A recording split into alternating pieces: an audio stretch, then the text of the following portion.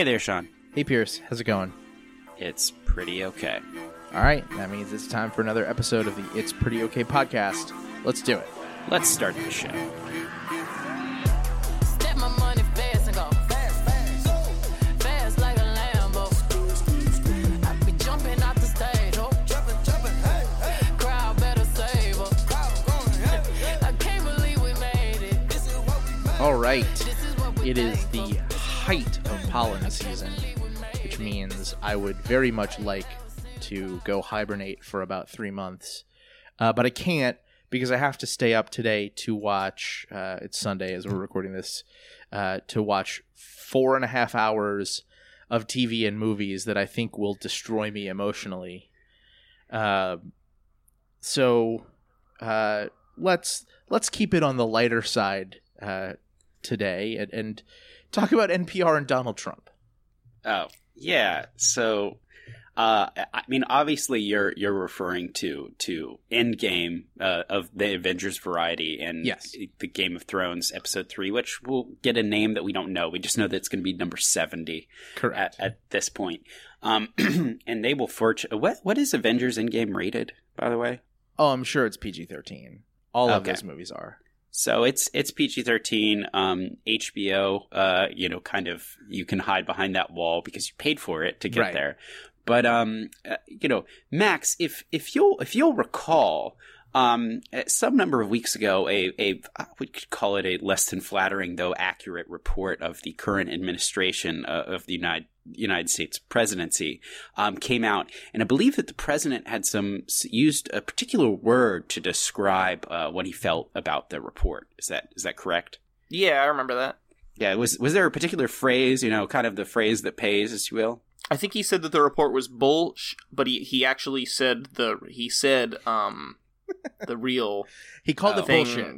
Yeah. Oh, he called it bullshit. But who didn't quote him on that? Well, so this is what I was referring to. NPR, I don't know whether it was like a press release or somebody tweeted about it or something, but NPR's stated policy on talking about that occurrence was that they were going to do what Max did, where they would not actually say the term itself. They would say BS, but they instructed their on-air hosts and reporters to make it clear that the president didn't say BS. And I know that's something that reeks of censorship, and it ties into something that we've maybe been kind of planning to talk about on the pod for a long time, but too lazy to put in the research to get prepared. Yeah. But let's just at the top, so we can dispense with this as a reason and move on to possible other reasons. I will say that they almost certainly did this because the FCC prohibits the use of curse words on the radio outside of what they call safe harbor hours, which are 10 p.m. to 6 a.m. Yeah. So the fines for it would be fined for obscenity, and the obscenity fines from the FCC are staggering. They are very, very high. And most importantly, perhaps, they are triggered when someone reports a complaint to the FCC. So you have to imagine that there would be like a very, very high possibility that that fans of the president would go, as the Carters would say, apeshit. Reporting. You don't mean President Jimmy Carter, by the way. I do not. I mean the real president and Mrs. Carter. As they do every year during the Super Bowl halftime show when someone dares to reveal that they have a body that is not stuffed into 7 parkas. So that is almost certainly the reason why NPR decided that they weren't going to say bullshit on the radio. Yeah, and I think you mentioned a good point too. It's the FCC, so that also does bleed over to TV. So Adam Levine, I'm sure someone will get fined because of his bearing his chest and tattoos, his test. Yeah. So I think that this this particular instance bugged me, and I'm not like mad at NPR, which you guys kind of asked me about before. I'm not mad at NPR, but the thing that is really unfortunate here is that you cannot accurately represent the statements, the actual statements of a sitting official because of these rules. And then there's also this on top of it, and I hope we get to this a little bit, which is just you don't say the word, you don't say the action, but you kind of let people's minds run into what it is. And here it seems a little less, comparatively innocent as compared to other things. But this kind of leading you on into what was said or what happens goes in all the time instead of showing whatever was actually going on. And I think curse words are interesting too. I've been thinking about this for a while, and the thought that I would kind of start this whole thing off with is that, one of the most natural of human desires is sex. And if people are, fortunate in their lives, they will go after this human desire. And also, you know what a lot of people do all the time? They curse. It's just a thing. It's not, what? It's not the best way to express yourself. But, at the end of the day, which is a phrase I'm trying not to use because I hear it all the time, people have sex and curse in their lives. And sometimes people even take drugs, and they can do it pretty innocuously. But when I turn on the TV, the thing I see all the time, and doesn't seem to be as censored, be it in safe harbor hours or not, is I'll turn on Law and Order. I don't actually do that, but I could. And there are guns and shooting and stuff everywhere, but no one's cursing or having sex. And I don't understand it. And we'll get into this, but this really goes back to Tipper Gore and Darling Nikki. But no, I'm it doesn't. Stop. Here's the thing, no. It doesn't. It goes back way, way farther than that. It goes, I mean, even if we're going to look just like not that long before that, it goes to horror movies, which, I would say if you choose to look at them a certain way, satirize the idea of, or often satirize the idea of sex as being some sort of taboo, awful thing that, like, when the attractive young virgin teenager gives up her virginity, she's the one who dies as a result of it. I mean, It Follows is all about this, but It Follows is from 2014, not from the 70s and 80s. It Follows deals with it in a more there's a nuance there, and then there's kind of, I think, a deeper meaning to it. What you're more, when you say that, I think more about like Nightmare on Elm Street and Friday the 13th movies, which are really about like premarital sex will kill you. Right. And yeah, I think that we are particularly, in doing some research for this, I think we are particularly of an age where this stuff all comes together, because we are post Satanic Panic, but the 1990s was when the explicit lyric stickers really came into being. Actually, I really wanted to ask this question of Max. So Max, you were the only one of the three of us who has an older sibling, who is a couple years older than me, I think. But do you remember, I think music especially, do you remember being introduced to music and by extension some of these,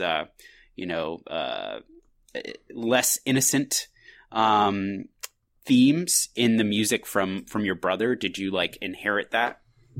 Oh yeah, absolutely. I definitely got exposed to explicit music that like me and my friends maybe weren't being allowed to listen to at the time.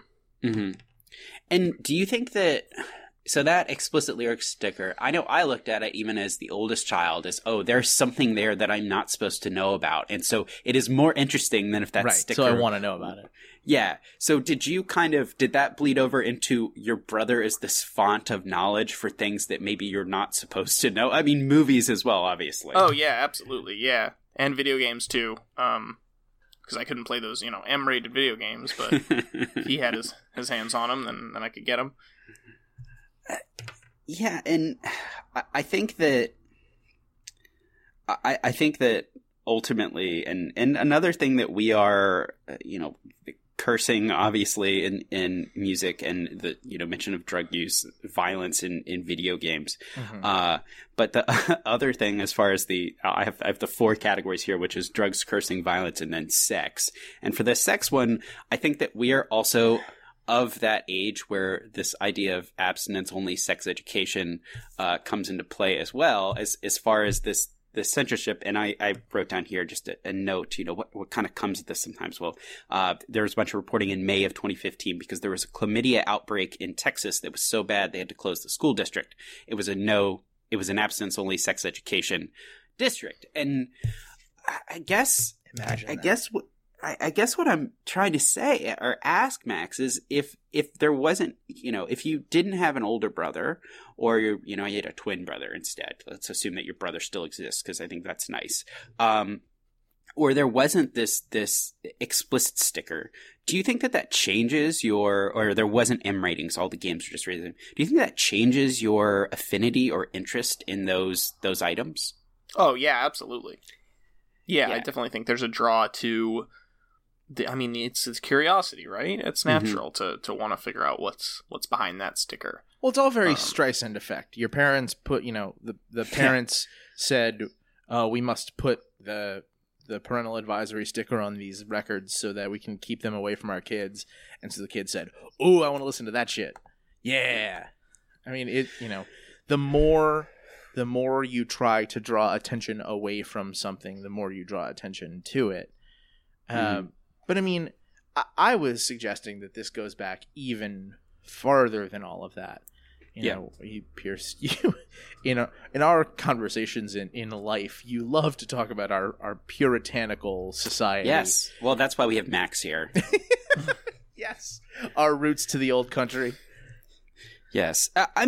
So just on that, and I believe it's called Founding Nations. I'll check in a second. But there is a wonderful book that I've read most of, but I read the important parts for this, which is, America is all these different nations, and they're kind of founded by different people. And you've got the Puritans, and then you've got, and we're focusing on the Puritans here because just the way that their towns interact and how you're in each other's neighbor's business and you think it's good, but really you end up being in each other's business. And from that, you kind of create this community of like, you decide what is appropriate behavior. And that is very much a puritanical thing from just historical purposes. And so, one thing that you kind of mentioned there with the Streisand effect is it has been said by the community that this is bad and you shouldn't look at it. Don't look at it.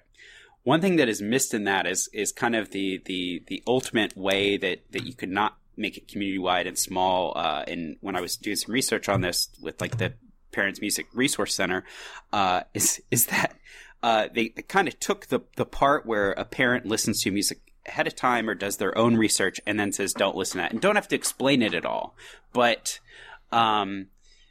they so they put it out in the open instead of the parent just owns it themselves and keeps it in their household. Yeah, and so you mentioned the role of active parenting in this, and it's funny, I think the first time we talked about discussing censorship and that sort of stuff on the podcast, it was a result of a Stuff You Should Know episode about the PMRC, which was the crusade led by Tipper Gore to essentially bully the recording industry into labeling music as explicit. And they famously had this list of the filthy 15, which are what they deemed to be the 15 most heinously offensive songs out on a record today. But they had this series of highly publicized congressional hearings. Yes.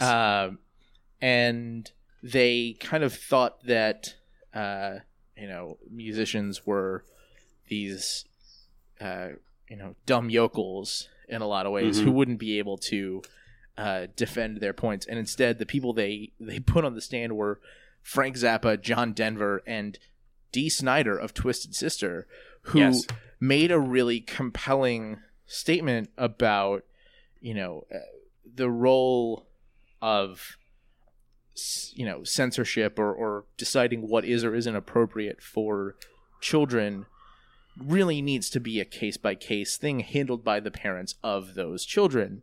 Yes. And he gave an interview with Rolling Stone a few years ago, I want to say for maybe 30 years after the PMRC hearings, and said he stood by everything he said.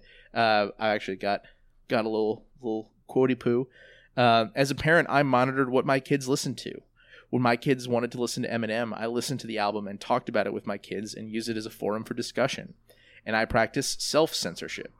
When my family got into Tenacious D, the first album, including my little daughter, who was only 8, I made a special tape for her without the song Fuck Her Gently on it, because she wasn't ready for it. But she listened to Wonder Boy and the other songs her brothers were listening to. It's hands-on parenting, and that's everything I stood for. Like, that is how you handle this. Yeah, well, Dee Snider sounds like a good parent, and not everyone is fortunate enough to have a good parent. I say that seriously. And in some cases, and Vox did a really great video on this, and it's a 20-minute video, but is worth every moment. And there's a guy on there, and toward the end, he mentions that the frightening thing is not like you deciding as a parent, my kid listens to this or that. That's parenting. I get that. It's when you give over that decision to other people that are outside of you, whether you call that the community or whatever. So, I mean, this is what happened. Or worse, the other side of that is you decide that you should be making that choice for other people. Yes. And that is, and it's not to point fingers in a negative way, though it inherently is, that is really I think, puritanical idea. And I get it. That is historically something that America has always done. But it's also pointed out in the video, in this particular instance, what maybe started the road to the explicit lyric sticker is Darling Nikki, which is off of just a brilliant Prince song. Tipper Gore went and bought it. The lyrics are on the album of what is in Darling Nikki, where she masturbates in a lobby, which I would point out parenthetically is just an observation. If you see somebody doing that, you put it in the song. The lyrics were on the album. It is it is from an R-rated film, not Avengers, which is PG-13 at least. So all the violence is not real. There's like no blood or whatever. And then she didn't preview it. She just played it for her kids. So, I'm not telling Tipper Gore how to parent. But no, you know what? I'll tell Tipper Gore how to parent. Okay. You did it wrong. Right.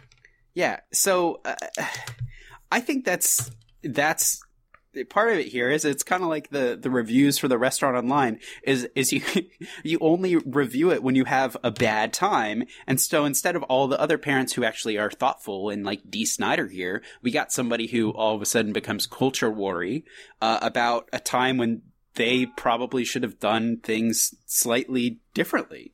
And now we've got this another point that was made is what happens with this is it does change the art. It does change the consumer behavior. I mean, at that time, Walmart was the biggest seller of music and they didn't we explicit stickers. I mean, you both remember the Clean Lyrics albums, which we all got, and they would change the covers. They would take out songs entirely. I mean, Max, do you have we're older now, and also you two were better with computers than me, so you could just torrent whatever you wanted. I mean, what? But is that a concern, Max? As someone who I know, played a little music, has an appreciation for it in your household as well. Did you ever think about that, which is this affects the art of these people by mangling it for, I guess, these, community themes that we want to uphold or whatever? I don't know that I ever really considered that, but I also probably had access to the explicit versions of whatever of those music that I wanted via both the older brother, and that wasn't necessarily the hill that my parents stood on as parents in terms of censorship. What I probably shouldn't have had access to was Grand Theft Auto 3 when I was 9. That was awesome. Now, why was actually through? I got it through my older brother, who got it through our neighbor, who at the time was probably. I was 9, so my brother was 12, so our neighbor would have been 14, and so we were playing it together with the three of us. Now, enlighten me as someone who didn't play video games, and I have to add, as a grain of salt to all of this, was a fairly sheltered child. Explain to me why Grand Theft Auto 3 is not something a 9-year-old should be playing. Well, on top of the fact that it already has all of the explicit music that you're already talking about in it, it is centered around extreme violence and bizarre cartoon sex. And bizarre cartoon sex, yeah. It's just sort of a lewd game in general. Can beat up hookers and things and all that kind of stuff that 9-year-olds, meet. There are hookers in the game. Like, 9 might be a little... Like, sex work is real work, but 9 might be a little too young to be learning about hookers. Well, and the thing... Also, don't call them hookers. That's really demeaning. Yeah. We're working on that as a society. I mean, that should be their sex workers. Yeah. It's work. Yeah, I mean, the thing you mentioned there is okay, there's the music, there's the cursing, and there is sex. There are probably drugs. Those are things that people honestly deal with in their daily lives. I get that. But then there's the human-to-human violence part, and that's in the game. And I feel like, it's not like on the radio, as we talked about earlier, or on the television programs. It's not like we're taking out the violence, but that is just not something that I deal with in my day-to-day life. So it just seems very strange to me that is the part that is in some ways the least censored. Yeah. I think that also depends on the context, because I actually think that, considering the PMRC and the ongoing scrutiny and certainly the scrutiny that happened after Columbine, in music, I would actually say that violence is probably the most censored thing besides language itself. Wow. But it certainly in terms of like visual media, and so that makes it interesting that violence is something that we get very squeamish about as a society in an audio context, but for visual media, that seems to be the thing that we let slide the most. I'm not sure why, but I don't know. I think my stance is the Dee Snider stance. It's the you just, if you're worried about kids, you need to be worried about your kids and do the legwork to if you want to prevent your kids from seeing something, do what you need to do to prevent that. But also know that whether it's older siblings or neighbors, or whether it's friends from school whose parents have different standards on what they want to prevent their kids from seeing, like I certainly, I would say that I tended when I was young a little more towards the sheltered side as well. Yeah. But I had friends whose parents let them watch like South Park and The Simpsons and things on Adult Swim. And so like there's a certain extent to which even when you as a parent do all the right things, so to speak, like kids are going to get into stuff, they're going to find a way to get into it regardless. So it's just, you can't, I think it's really important to not take like a puritanical crackdown stance. It's important to like talk to your kids about what they're experiencing in culture and entertainment. Yeah. And on that point, in a article from 1990 in the LA Times called "The Target is Rock," one of the people that's interviewed is Janice Brewer of Arizona, who was the future governor, and she talks about, I don't know how genuine it was, but it stuck out to me, which is censorship versus pro-information. Censorship is saying, no, you cannot express this. Pro-information is saying, I'm letting you know as a parent or as a friend or a neighbor that this is, you're going to get into topics like sex and drugs and cursing and violence. And I think this, with Dee Snider versus, whoever else, the pro-information thing is, I think, important, because the question that I ultimately have with all of this is, what does abstinence solve? And I don't just mean, I don't think abstinence is specific to sex. I think you can use the term across the board, but abstinence from drug use and cursing and violence and sex, what does that solve? I mean, I think of in the last year or so, Logic, the artist, releasing the song that the title is the Suicide Prevention Hotline. I believe. Mm-hmm. These are things that that's really important. And that is something that I think is pro-information. Hey, we're going to talk about this and I want people to know. And I think that there are ways to talk about these different things like, hey, don't curse at people. Here's how it works, but don't do that. People use drugs, but understand what it's like, what the consequences are. I mean, I almost think of a cool parent versus the non-cool parent. And the cool parent is the one that kind of lets their kids drink, but there are bad things about that. But what that kind of says to me is that someone who's pro-information is saying, hey, you know what? I'm going to supervise you. You're going to probably figure out that your head's going to hurt tomorrow morning, but I am the cool parent in part because I am not going full on abstinence and helping you along the way. And I'm hopeful that we're in a better environment now, as you just mentioned about their sex workers, being more mindful of let's actually talk about these things than just censor these things. Well, and so that gets into some complicated stuff too, where that fun thing happens where laws and policies have unintended consequences, and the Congress passed a law about that the goal of which was to take away avenues for potential human trafficking.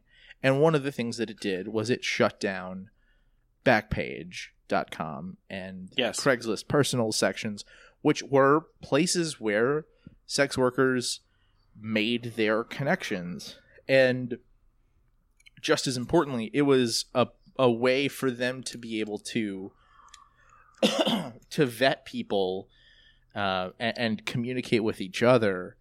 And so now, in a lot of ways, what's happened is that attempt to do one thing has the unintended consequence of making life more difficult and more dangerous for sex workers. To that point, just the other day, Georgia McDonald of Camp Cope, who is one of the brighter lights that we have about speaking your mind and being empowering, quoted a tweet that said the problem with sex work is people's attitudes towards sex work. It is stuff like Grand Theft Auto 3 and with beating up sex workers and what you're talking about here, which is there is not an infrastructure in place to keep these people safe. To be fair to Grand Theft Auto, you can beat up anyone. There just happen to be sex workers in the game. You could absolutely play it in such a way where you choose to only beat up politicians and leave the sex workers alone.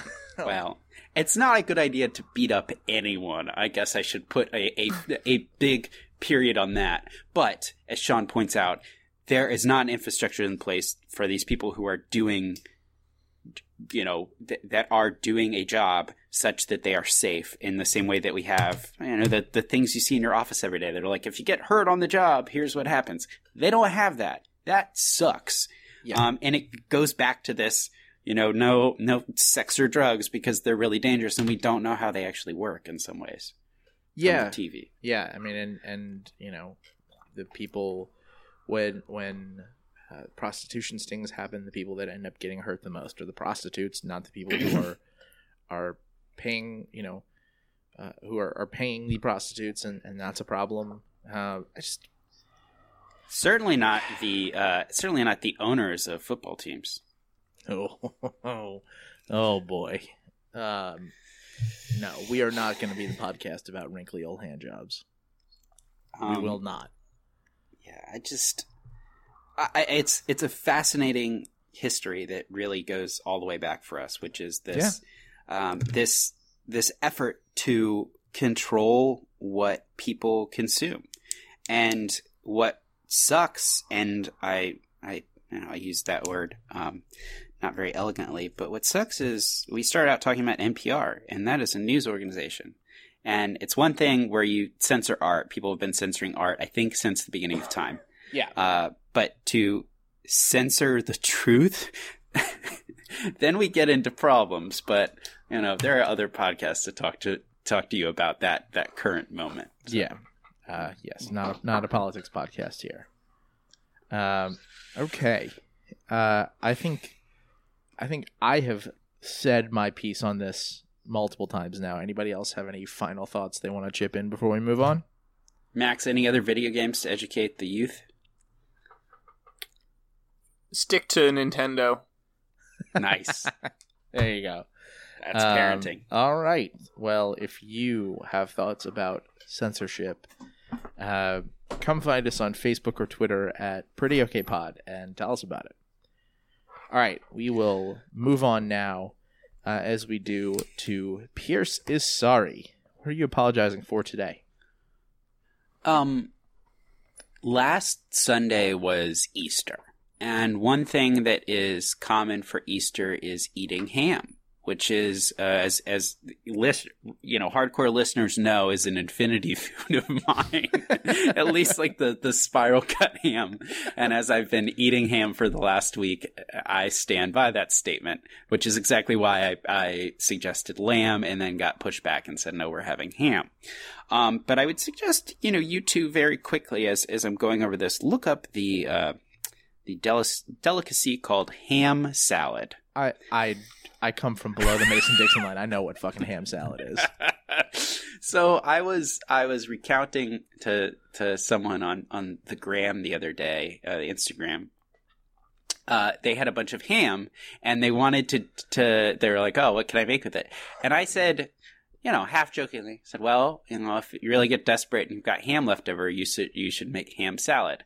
I've had it before, and then I went back and looked at it, and they were kind of like, no, which is a reasonable response. And I went back and looked at it, and I'm apologizing for that. I shouldn't have shared with anyone that I had ham salad before, or better yet, that I enjoyed it, because I looked at it and I remember liking it, and it's got some things that I like, but I'm just horrified at the them being together, because it is essentially ham.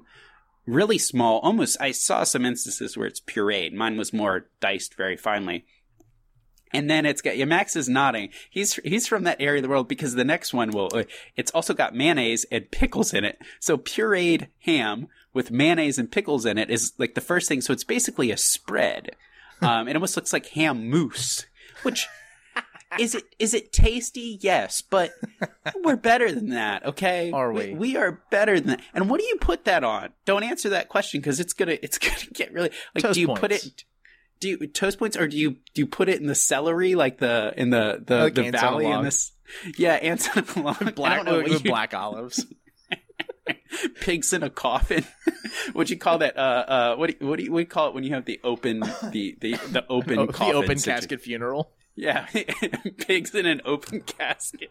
I think you just put it on your toothbrush and then you just.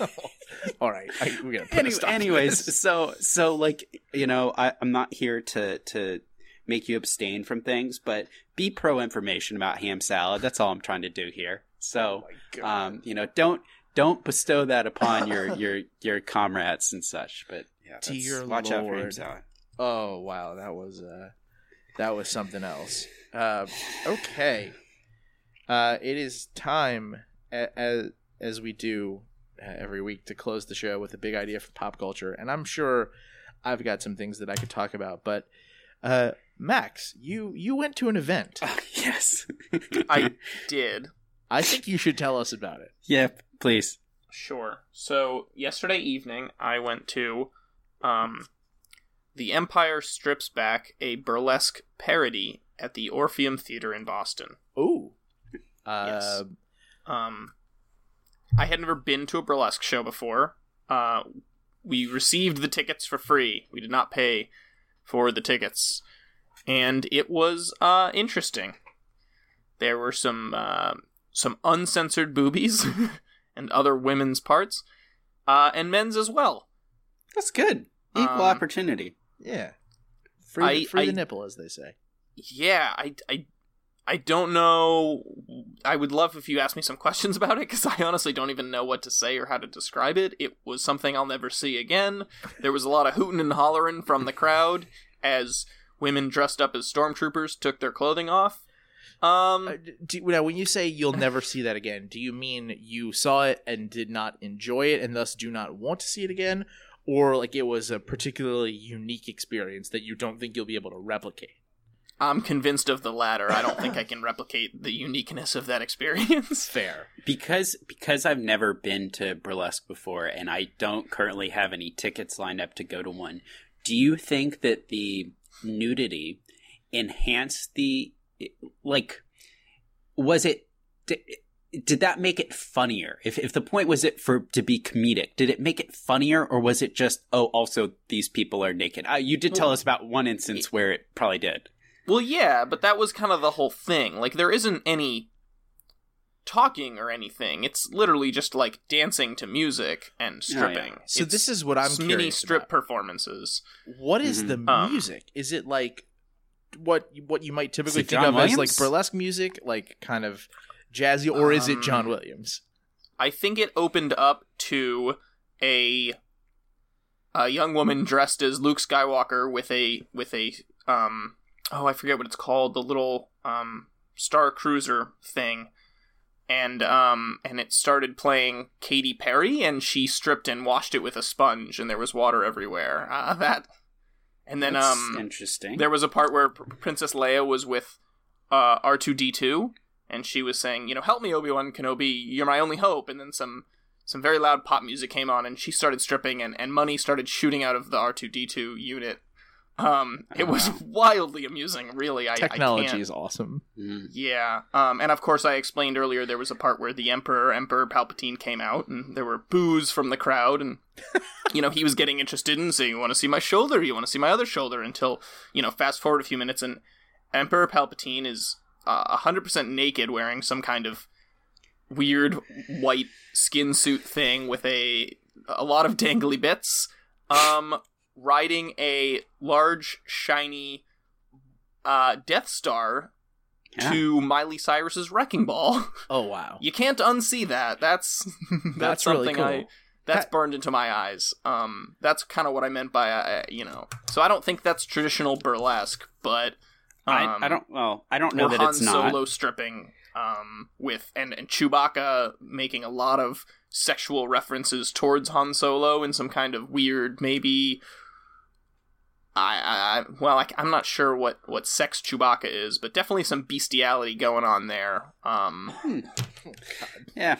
Antonin Scalia is turning in his grave. Yes, and a woman dressed as C-3PO being totally undressed by two of the little the sand people. What are they? The Jawas. Yeah, the Jawas. There were two Jawas, and they were one by one taking pieces of golden plate armor off of C-3PO until you had just a naked human woman. Well, I'm glad to see that the puritanical foundations of Boston are being fought left and right. Speaking of fighting the Empire, right? So that's right. Good for the rebels. Well, I'm glad that you had by far the most unique experience of the three of us over the last week. That is the end of the show. You can find us on Facebook and Twitter at Pretty Okay Pod, or at our home on the web, www.prettyokpod.com. You can subscribe to our show feed on your device and your podcast app of choice. You'll get our episodes every Tuesday. If you do that, please do us a favor. Leave a rating, review, comment, that sort of thing. Or tell a friend about the show. We would love to share what we're doing with them as well.